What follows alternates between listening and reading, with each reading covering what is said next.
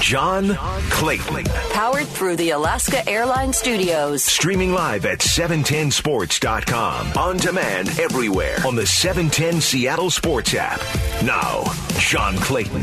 We made it through another week here as we head deep into fall. As, of course, the cloudy skies, at least no rain so far today. But nevertheless, it's still good times. Of course, a little quiet week because the Seahawks are on the bye week. Lots of stuff going on in the NFL. Boy, a couple of scares as far as possible games. They had Atlanta yesterday. They had a positive test, they thought, but then they were able to, basically cancel things just for one practice and were able to come back and be able to practice today. Then Indianapolis had 4 people in the front office test positive, but they turned out to be false positives, so they're back and running. And now we find out the New England Patriots had a player test positive, and so they had to shut down their facility, so their game against Denver, which has already been pushed back another time, that could be in trouble and being postponed. So every day you have to kind of watch and see how the tests go, who tests, who gets the positive test, who gets the false positives,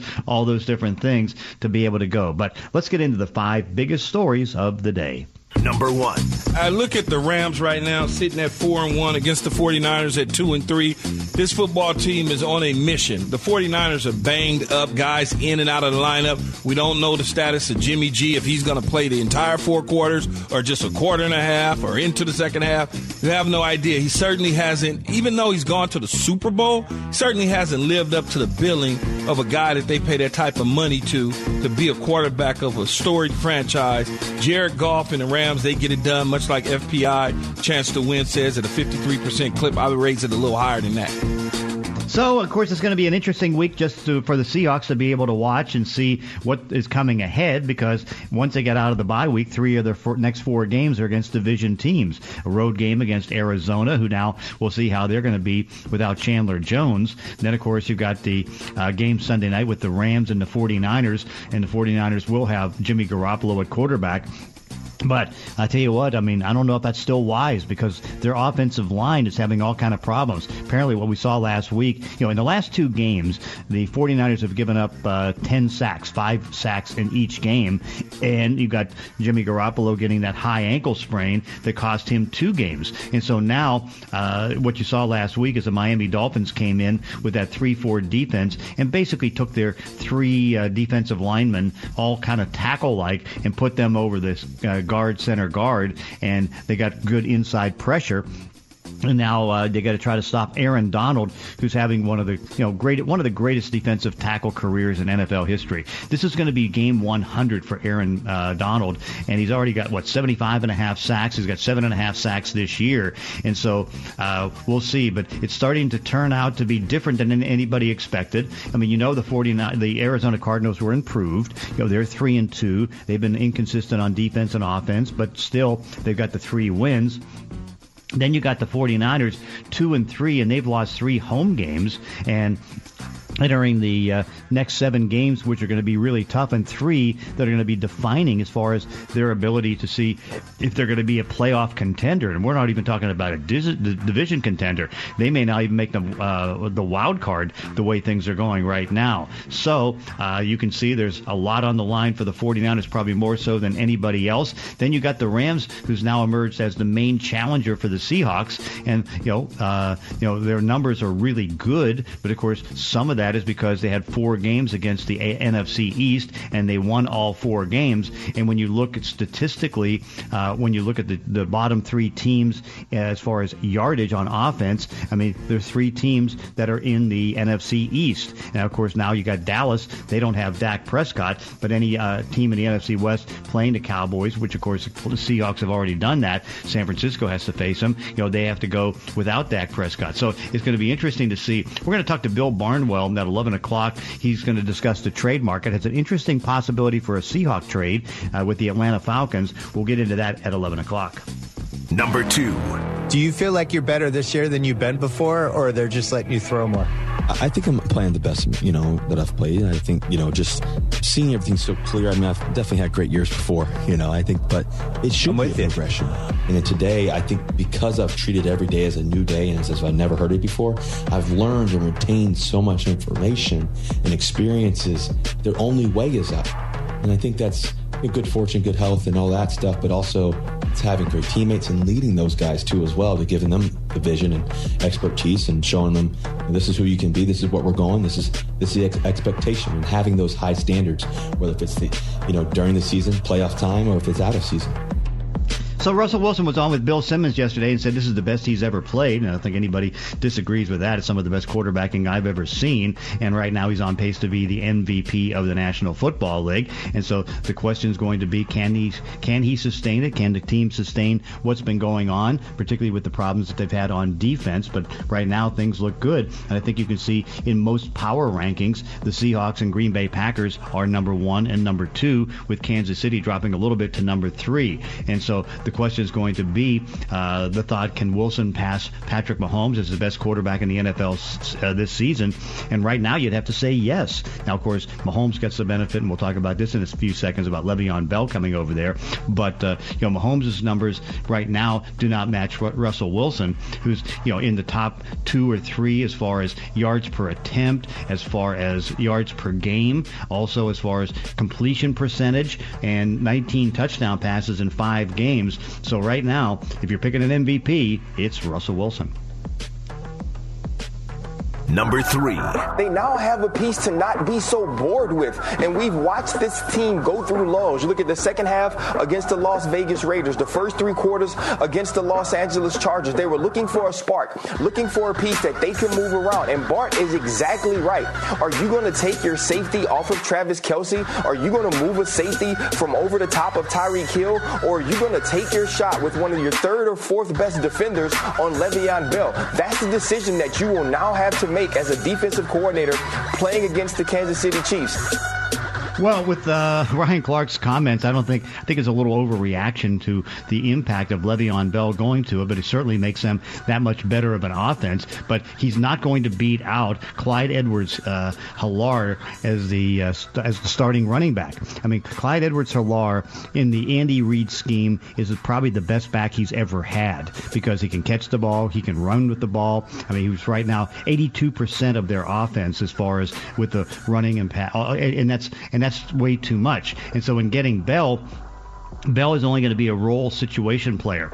He'll probably be the goal line guy. He'll probably be the short yardage guy. He may just be the 3rd down back, all those different things. But it's not like he's going to eat up all the plays that you have for Helaire, because he's 7th in the league in rushing. He's got 17 catches in about 4 games. I mean, he's been fantastic. And so 5 games he's had. But nevertheless, great signing and getting somebody cheap like that. And guess what? In a couple of weeks, he gets to go back and play against the Jets. Number 4. Earlier this morning, they released a statement. They really got ahead of it here. They shut down the facility after several people in the organization tested positive for COVID-19. They ran through those POCs. Those are those rapid tests there to retest them. They're also getting tested. It takes a little bit longer. We'll know more this afternoon if those people that tested positive are actually positive. But they're being really cautious and safe here, so they're going to work virtually here. And really the tone I've been getting from both the league office and from the Colts is that they're just being conservative and smart, and they just want to make sure that they control this. But game on for this weekend against the Bengals at this point. Those 4 positives for the Indianapolis Colts, and those were not players, turned out to be false positives, and so everything's all set. So the Colts are going to be able to play against the Bengals on Sunday. But Colts announcing that they would open the facility later today. In the meantime, Atlanta reopened their facility after a staff member tested positive. I think it was an assistant coach for the positive test, and so they're back on board. But now you've got the New England Patriots with a player and maybe another front office person or staffer, getting a positive. And so all of a sudden that New England-Denver game, which has already been pushed back, may be in jeopardy. They had to close the facility in New England. So more problems. They just got Stephon Gilmore back. They just got Cam Newton back. They had to put a defensive tackle, Byron Cowart, on the COVID's list. But big questions right now for the Patriots. Number 5. And Gray hits it in the air. Pretty deep to center. Sends back. Kiermaier at the wall. See you later and see you tomorrow. The Houston Astros win it in the bottom of the ninth. A Correa's walk-off homer, 4-3. And there will be a Game 6. So the Astros coming back and, after being down 3-0, coming in and forcing a Game 6. They were trailing in the game 3-0, and after they were trailing 3-0 in the series, and then they win the 2 in a row. So now they force Game 7 between Houston and Tampa Bay, and of course everybody is just going crazy over the idea. It's like, oh, don't tell me the Astros have a chance to get in this, because like everybody's rooting for them not to go because of the problems that they've created with their cheating and all those different things. Now you'll be able to see the game at TBS. That's going to be at 3 p.m. Game 6 in the American League. In the National League, Atlanta just destroyed the Dodgers 10-2, and of course now you have Clayton Kershaw having another bad game in the playoffs, and it just doesn't go away. So Atlanta now leads the series 3-1, and they can clinch. You can be able to hear the full game at 6 p.m. tonight on 710 ESPN Seattle. Hey, you can listen to the show on the 710 Sports app. It's powered by the Dubin Law Group. Coming up next, we're going to go into further review and talk about who the Seahawks should want to win Sunday. Should it be the Rams or should it be the 49ers? It's the John Clayton Show, 710 ESPN Seattle. Under further review with John Clayton. We'll review the play. It's going to be a big watch day and a good scouting day coming up on both Sunday and Monday for the Seahawks to watch how things go in the division. And they wait till Sunday night to see the Rams go against the San Francisco 49ers. They wait Monday to see Arizona play the Dallas Cowboys. But some interesting matchups there, because it all plays into what's going to be happening once the team comes out of the bye week, because in a 3-week period they have to play 3 out of 4 weeks they have division teams. They got a road game in Arizona, home game against San Francisco, then they go to Buffalo, and then after that they go to the Rams. 2 of the 3 games on the road, but all vital games, and really will determine where this team is going to be standing, if it's going to be real tall in this division. With right now they're in real good shape because they've got a 1-game lead over the Los Angeles Rams. So I guess the question is going to be, because the 49ers, the team that won the division last year with 13 wins, they're on the ropes. You got the Rams at 4-1. So I guess the question is, if you're a Seahawk fan, which team do you want to win Sunday? Michael Bumpus was on with Paul Gallant, and he had his opinion. Who should we be rooting for in Sunday Night Football? The 2-3 San Francisco 49ers or the 4-1 Los Angeles Rams? All right, 12s. This is the one time of the year you have to root for the Niners. You want to widen the gap between the Seahawks and the Rams. Now, if the Niners pull this off, I think that would be something to get these guys to buy back in and get the morale going. They're not supposed to win this ball game. The Rams are supposed to come out and win this ball game. But if the Niners get it done, there leaves more of a cushion for the Seahawks. The Hawks, I'd love to see them win every game. I don't think it's going to happen. We haven't seen that since the 70s with the Dolphins. I just don't think it's going to happen. It's hard to do in football. Guys get hurt. It seems like every week there's someone else on this team who's banged up. So that gives opportunities for teams to take advantage of certain situations. So I know it's going to be tough. You don't have to wear a Joe Montana jersey or a Jerry Rice jersey, but you want the Niners to beat the Rams this weekend. I hate to agree, but yeah. And I would love to see the Rams take the 49ers out back and just end it all. I really would, but and I think there also is a danger. If the 49ers win this game, does this all of a sudden make them start believing in themselves again after what has been, I just think, a absolutely brutal start? There's got to be a lot of questions going around the locker room, like, what the heck's going on here? We were in the Super Bowl last year. Why can't we figure it out? I really wonder about the Rams, Bob. I look at them and I just see a team that's got the most unimpressive resume thus far, despite being 4-1. They should have lost that game to Dallas. I have questions about the Rams' validity of their 4-1 record, and especially when people start to glom on a team that has Jared Goff as their starting quarterback. I'm waiting for the shoe to drop. And, of course, the shoe, of course, just dropped right now in the standpoint that, the Rams are 4-1. Their 4 wins are against the NFC East, which is arguably the worst division in NFL history based on their track record since the start of the season, and now even losing Dak Prescott. But those games are out of the way, and the schedule gets tougher. But some of the stats that they have on defense, which has been the big surprise because over the course of the last 2 years prior to this one, they had lost like 11 starters and a nickel cornerback, guys who had started and now either cut, traded, moved on. And, other than, say, the dominating Aaron Donald and Michael Brockers and Jalen Ramsey, you kind of just don't know who these guys are. But we'll start to find out now as they start to play some better competition. We'll see where the 49ers fit in that category. But I look at it and say that, if you're a Seahawk fan, you want the Rams to lose because what you're looking at is that the 49ers have such a tough schedule coming up that they're going to have to pay a price because, they've got 7 games pretty much mostly against teams with winning records after blowing the chance in their first 5 to be able to, get a better than a 2-3 record. I mean, the only thing that they're able to do is beat 2 winless teams in MetLife Stadium, and that was it. And then, of course, if they lose this game, they're 0-4 at home. Imagine that. They still are loaded with injuries like crazy. And so putting all that together, I mean, this is a tough spot for them, and this is kind of their season going up against the Rams. And if they can, rally up and win this game, then at least they can still have a fight to get in there. But, I mean, you think about this, if they win, they're going to be 2.5 games behind the Seahawks.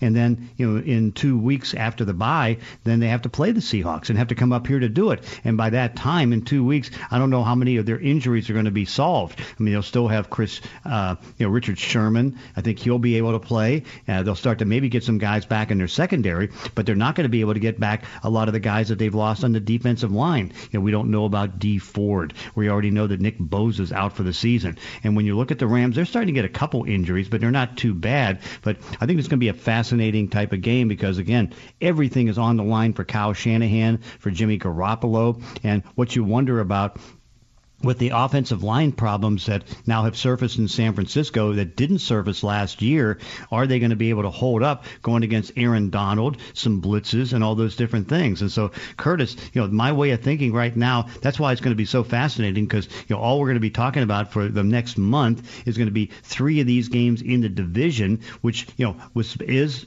still one of the toughest divisions in football. May not be as tough as we thought it was going to be because you start to make a little bit of the argument that the AFC North is the best. But, going in, there was a thought that there could be 4 playoff teams in this division. Yeah, and now we're starting to see a little bit of separation from Seattle and L.A. and maybe even Arizona to a certain extent. The 49ers right now, I mean, you look at their 5 games, John, they've got 2 wins. They're 2-3, yeah. But those 2 wins were against the Jets and the Giants, 2 of the maybe 3 worst teams in the NFL, which any team should beat those 2 teams, especially in back-to-back weeks. That's why the 49ers have 2 wins under their belt. If they had played the Jets and Giants maybe later in the season, swapped them out for maybe that Buffalo game later in the year, maybe against the Patriots, then who knows what the 49ers look like. I think they just got blessed by the fact that they had 2 easy games right out of the gate here, and now it's going to really, compound against them. You've got L.A. this week, at New England, at Seattle, at home against Green Bay, at New Orleans, at L.A., Buffalo. I mean, from October 18th through December 7th, there is no time off except for their bye week, which you can't lose that week. But, the 49ers right now, John, it's starting to become a tailspin, and I don't see anywhere for them to hold on for dear life in the next, month and a half. No, I don't either, and that's the thing. It's like, and you had the success of getting 13 wins last year, but it also comes with a price. You go to the Super Bowl, you lose, you have that Super Bowl hangover, which now is, I call it still a migraine for the injuries that they've had, the problems that they've had, and then of course, in the non-common games, those are 2 games that you play based on where you finished in the standings.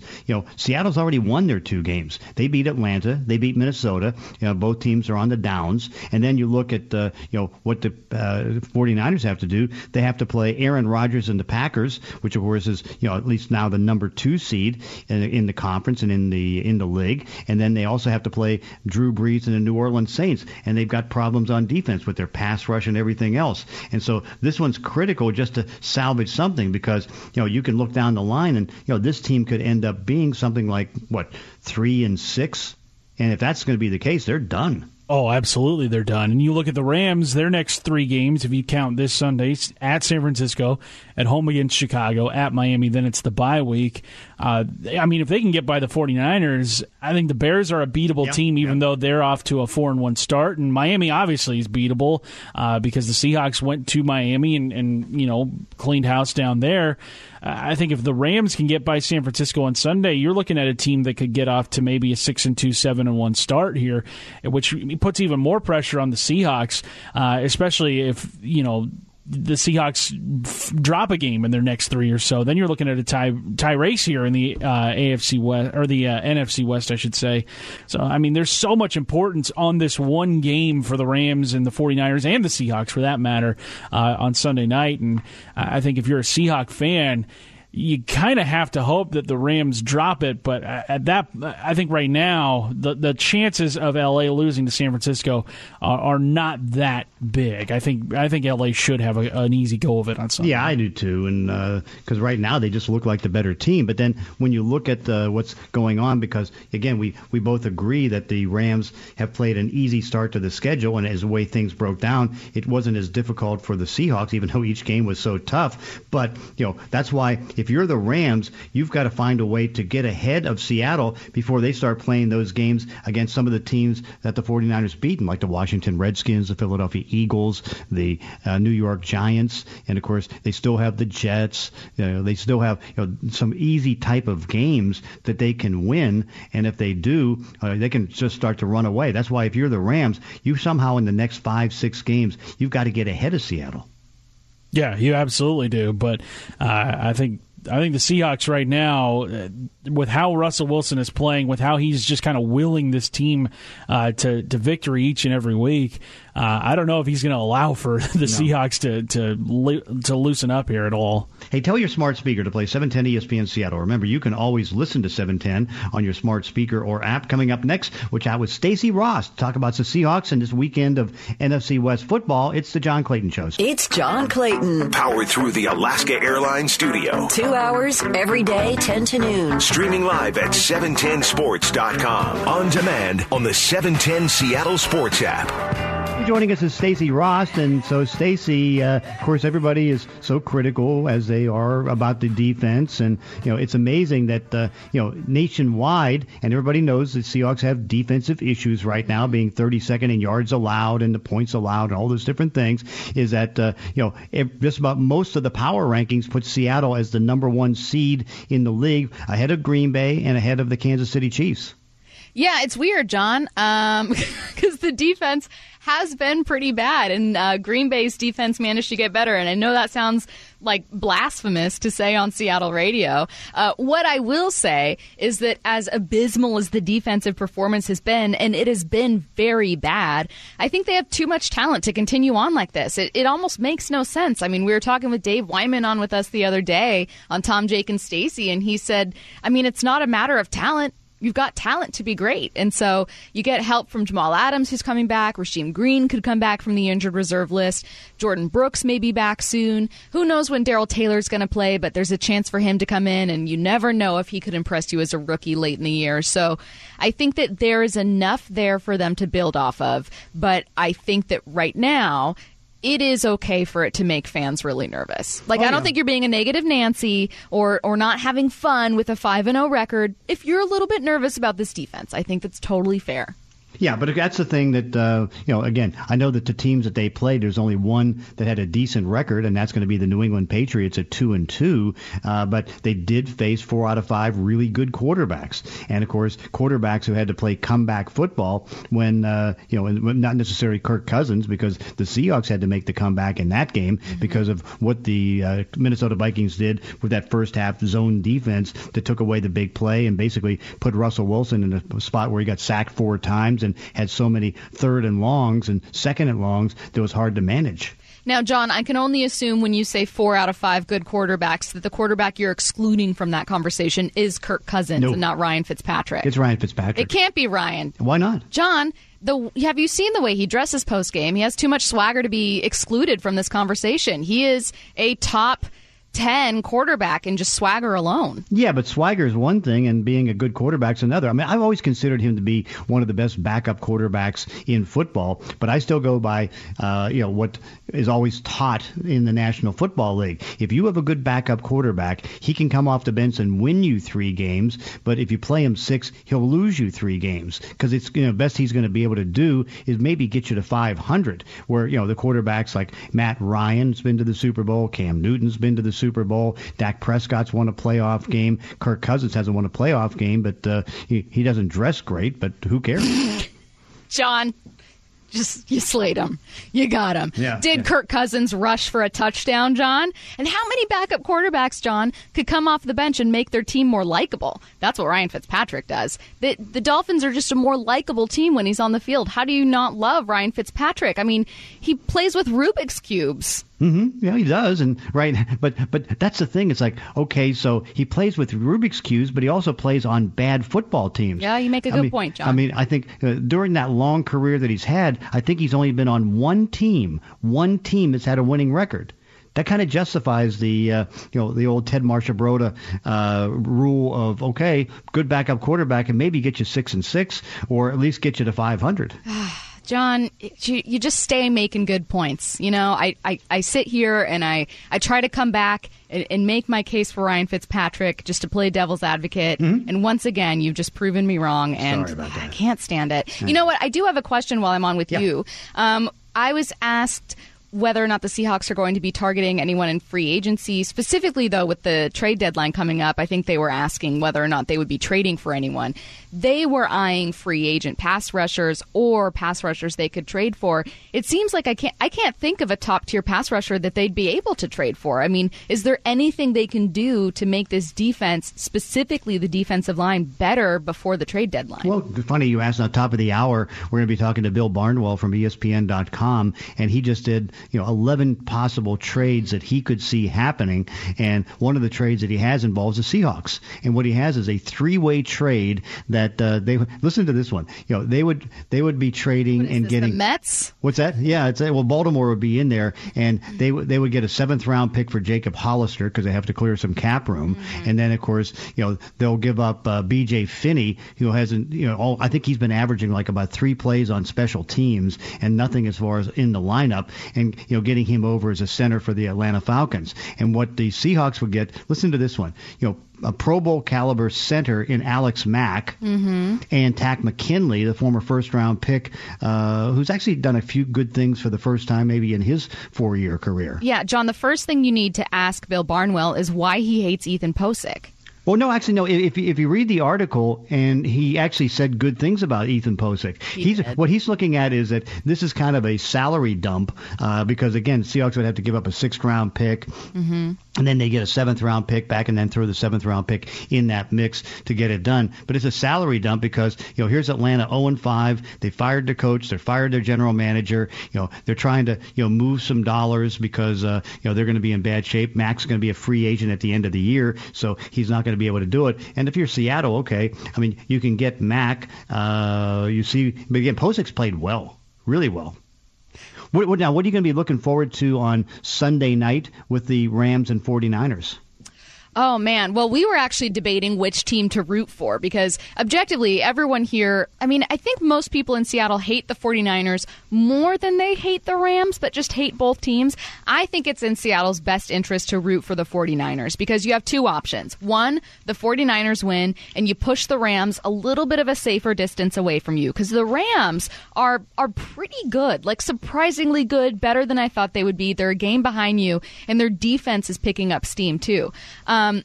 The other thing you could look at is, well, if the Rams win, yeah, they're right up there with you, but also you just bury the 49ers and you take them out of the conversation, so you're just looking at basically one other team in the NFC West you need to beat. So I am going for the 49ers. It feels weird to say, but I think that's in every Seahawks fan's best interest. Tarek, the board op, is a 49ers fan, John. I want to warn you. And he is cheering. Tarek, this is not an endorsement. It's not an endorsement, Tarek. Sure sounded like it, gotta say. Not at all. Listen to this, Tarek and Stacey. It's like, okay, let's say they beat the Rams and they're 3-3. And you're right, that's the best move for Seattle because now you get the Rams at 4-2. You got the 49ers have to play at New England, at Seattle. They host Green Bay. They have to go to New Orleans. I mean, they can go into their bye week and they could end up being somewhere in the neighborhood of 2-7.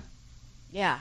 They're out of it. They're done. Oh, man. What a weird fall from grace. Sorry about that in advance, Tarek. Yeah, I know. And what about on Monday night, Arizona and Dallas? Obviously, everybody in Seattle should be rooting for Dallas, but how do you kind of look at that matchup? I mean, I think it's interesting because there's so many pieces that you're watching for. One, Arizona is Seattle's first opponent coming out of the bye week, and I haven't been paying close attention to them. They're the team that I thought would be like the Cinderella story of the league, certainly of the NFC West. I thought they'd be the wild card that just might get a win against you when you were least expecting it. They don't have Chandler Jones anymore, which was, the big thing you were watching for. On the other side of the ball, I'm very curious as to what Dallas looks like without Dak Prescott. I think Dak Prescott's significantly better than Andy Dalton, but there's a debate there where some people think the difference isn't too different.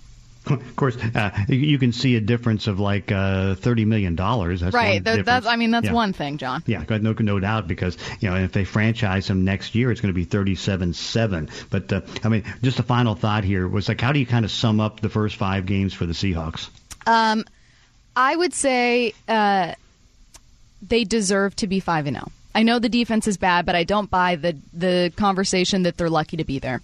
They are a great offense, and they're a defense that knows how to make plays. They have stars, and I expect them to at least improve a bit after the bye week. Okay, so Stacey, what do you have in the show today? We are going to do Bold Take Friday, so get those ready. We are also going to do a bye week quiz between Curtis and Tom. It's called Bye Bye Bye, and I will quiz them about the Seattle Seahawks through 5 weeks. Okay, well, that sounds good. That's going to be starting at 12. Stacey Ross, enjoy. Thanks. All right, coming up, by the way, you can go ahead and check out the Professor's Notes at 710sports.com. Professor's Notes are brought to you by Infinity of Tacoma at Fife. Coming up next, we go behind the lines and get you updated on what's going on in the National Football League. John Clayton Show, 710 ESPN Seattle. John Clayton. Powered through the Alaska Airlines Studios. On demand with the 710 Seattle Sports app.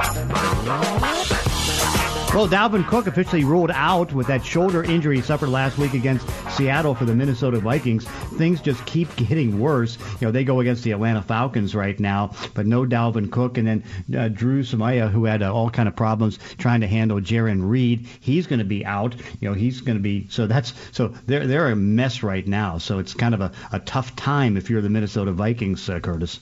Yeah, they 1-4, no Dalvin Cook. It doesn't look like it's going to get any easier for them. And I mean, that's sort of an interesting situation because you look at that team, that's a good team, or at least on paper it'd be a good team, but the record certainly hasn't mirrored that. They've lost a lot of close games, obviously last Sunday, losing at the last second to the Seahawks. Minnesota in for a rough year this year, John. Any other big injuries we should be watching for heading into Sunday? Yeah, of course. I mean, there's so many because you got there's more injuries. I know there's all kind of problems in Carolina.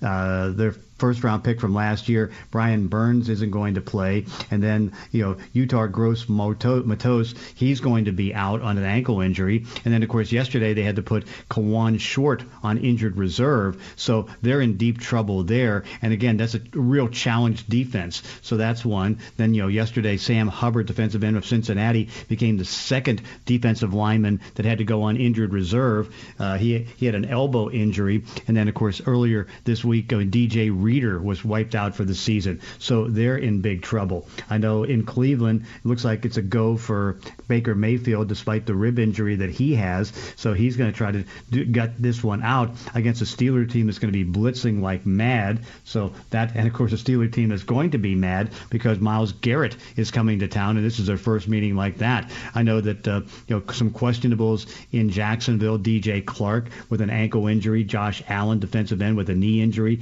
Tyler Eifert Seifert with a neck injury. So stay tuned on those fronts. So those are some big ones. We'll see about Tennessee because they're coming back, obviously on a short week to see where it's going. And then, of course, we're always watching the 49ers list because they just have way too many injuries. Yeah, they do. And Jimmy Garoppolo sort of at the forefront of their injury report. John, from what you have heard and seen this week with the 49ers and what Kyle Shanahan may or may not have said about Garoppolo, do you expect him to play? And if so, how much do you expect him to play? I think he's going to try to play the whole game, but I don't know if he's going to be able to last because they've done a bad job blocking the last couple of weeks. It's really dropped off, and they're going against Aaron Donald. And so I think that could be on big trouble there because, he's not going to be mobile because of the high ankle sprain. So he's going to be out there. And you saw how bad that he played last week. So to me, this is a recipe for disaster. Yeah, I would not be envious of the 49ers and how they're going to go about deciding on who plays quarterback on Sunday. John, one team that has had some COVID issues over the last couple of weeks, that'd be the Patriots. They had Cam Newton test positive, Stephon Gilmore test positive. Both those guys returned to practice, but Friday's practice has been canceled after another player tested positive for COVID. That's according to Tom Pelissero of NFL Network. They also received another positive within the organization, but that test is being rechecked to confirm. As of now, all systems are go for their game against the Broncos on Sunday, but do you think the NFL goes forward with this if this test is determined to actually be a positive? No, I think there's a good chance that they may have to move this game back again. I mean, here was the crazy part. If you're the Denver Broncos, you're supposed to play New England on Monday, right? Okay, and so at that time, if you would have played them, it would have been a game that Cam Newton wouldn't be able to go because of COVID-19, and you wouldn't have certainly the best defensive player in football last year in Stephon Gilmore. Both would have been out. Now both are going to be available, but now more problems with the Patriots, and this could delay things and push everything back and make it even a bigger mess. Well, yeah, and the Broncos' bye week is done, correct? Like they don't have an ability to sort of flex that bye week around and make up this game later on in the schedule, correct? No, that's correct, yeah. I mean, they're going to be in really big trouble in this one. So, yeah, it's a bad situation, but again, this is what everybody's going to be dealing with, and again, you want to try to make sure that you can get things going so that you don't have to have a week 18, because the problem is if you have to make up a second game for a team that's been postponed, now you have to have a week 19, and you have a whole bunch of playoff teams just sitting around doing nothing. Yeah, you don't want that. You don't want anybody sitting around doing nothing, especially in a year like this in the NFL. And John, the big transaction yesterday, Le'Veon Bell going to the Kansas City Chiefs just a couple days after being released by the New York Jets. Yeah, they've got Clyde Edwards-Helaire already in that backfield. He's been great in the season's first third. How do you see them sort of implementing Le'Veon Bell into that offense? Is he going to be someone that could be a difference maker for them, or is he just going to be there to sort of ease the workload for he's Edwards? Just going to be there to ease the workload. What I compare this to is all the people in Seattle that were clamoring for Earl Thomas to come back. And to come back, he's coming back to a secondary that already has two starters, because you've got Quandre Diggs and Earl Thomas's role, and so he's not going to beat out Quandre Diggs, and then you have Jamal Adams as one of the best safeties in football, so he would come back here to be a backup. He's not going to do that. In the case of Le'Veon Bell, sure, he goes to a team that could go to the Super Bowl, but he's not going to beat out Edwards, because Edwards is the best back most people think that Andy Reid's had for his particular offense. And you can already see it execute right now, because he's, seventh in rushing. He's eating up 82% of their offense. He's done that much on an offense that's very potent. But, you got to try to ease things down a little bit for him. And so what Le'Veon's going to do, and I have two thoughts on that. First, you don't have, Edwards is not real good on short yardage plays. Le'Veon can help out on that. Le'Veon might be a better pass blocker in passing situations, protecting the quarterback. That might be good. And Le'Veon's really good, but I kind of get the feeling, and this is the negative side of this, Because remember, you're talking about a back that turned down $14.5 million, sat out the season, got thick, got little, and it's like, where's his love for the game? So I'm thinking right now, he took the job with the Kansas City Chiefs, one, to be in a position to maybe go to the Super Bowl, but number two, just to collect his $8.5 million guaranteed from the New York Jets and not have to work as hard. Yeah, it's hard to find, just over the course of the last, basically 3 seasons, anything that points to Le'Veon Bell, wanting to play football, especially, with how it ended in Pittsburgh and how good he looked. I mean, there was no denying his talent. He put up, 1,200 yards rushing and also 600 yards receiving. But, he sat out all 2018, 2019. He was not effective at all. And then just, 2 games he played with the Jets this season, barely did anything with them. You got to wonder if it's still there for him because, he missed out on that big payday in 2018. I don't know if he's ever going to get an opportunity to make that kind of money again in the NFL. No, you think about what's happened to him when he was pretty much established as the best back in the league. So he gets franchised and he holds out. In the 2 years since, he's averaged like 3.2 yards and 2.9 yards a carry. Now, again, I know he had the hamstring injury that basically Adam Gase screwed up on by keeping him on the field. That was bad, and he had to spend 3 games on the injured reserve list. But, his skills and his numbers have declined dramatically. Yeah, he is a shell of what he used to be. Exactly. We're not talking Donnie Shell. Hey, coming up next, we're going to talk to Bill Barnwell. Did a great story on some trade possibilities. As we get closer to the trade deadline, has one interesting one for Seattle. Bill Barnwell, of course, writing for ESPN.com. It's the John Clayton Show, 710 ESPN Seattle.